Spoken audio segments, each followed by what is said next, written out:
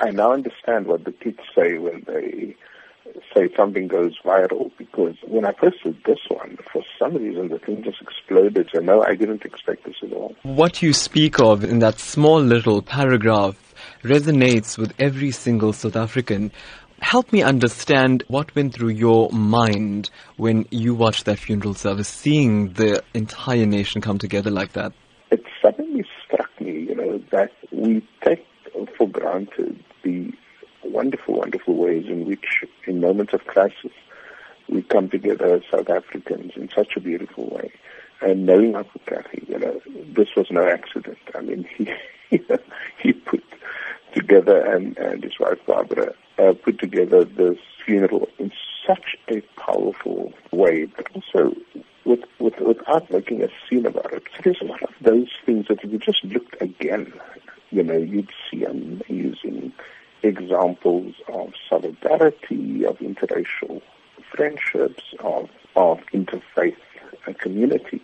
And would you say then Ahmed Kathrada has achieved a great deal of his objectives of creating a non-sexist, non-racial, democratic South Africa? No, absolutely. When Ahmed Kathrada died, I had a sense, of one of the last of South African royalty almost, as Neville Alexander used to call them, the Walter Sisulus, the Nelson Mandelas, and Govan Mbeki, and of course, Ahmed Kathrada.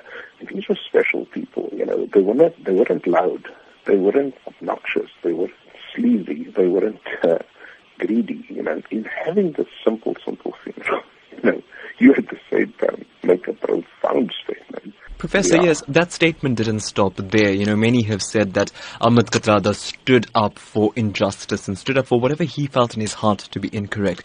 He did it again in death by the Kathrada family asking the President of the Republic to not attend. Your thoughts on the way Ahmed Kathrada stuck to his guns even at the end? If you listen to the letter that was written, read out at the funeral by former President Kgalema Motlanthe, it was a plea. It wasn't sort of, you must step down or else, It was very much, look at the country, look at what's happening, look at what you're doing, Don't you think it's the right thing to do, And so even in the way he makes that plea to the President, he exemplifies greatness.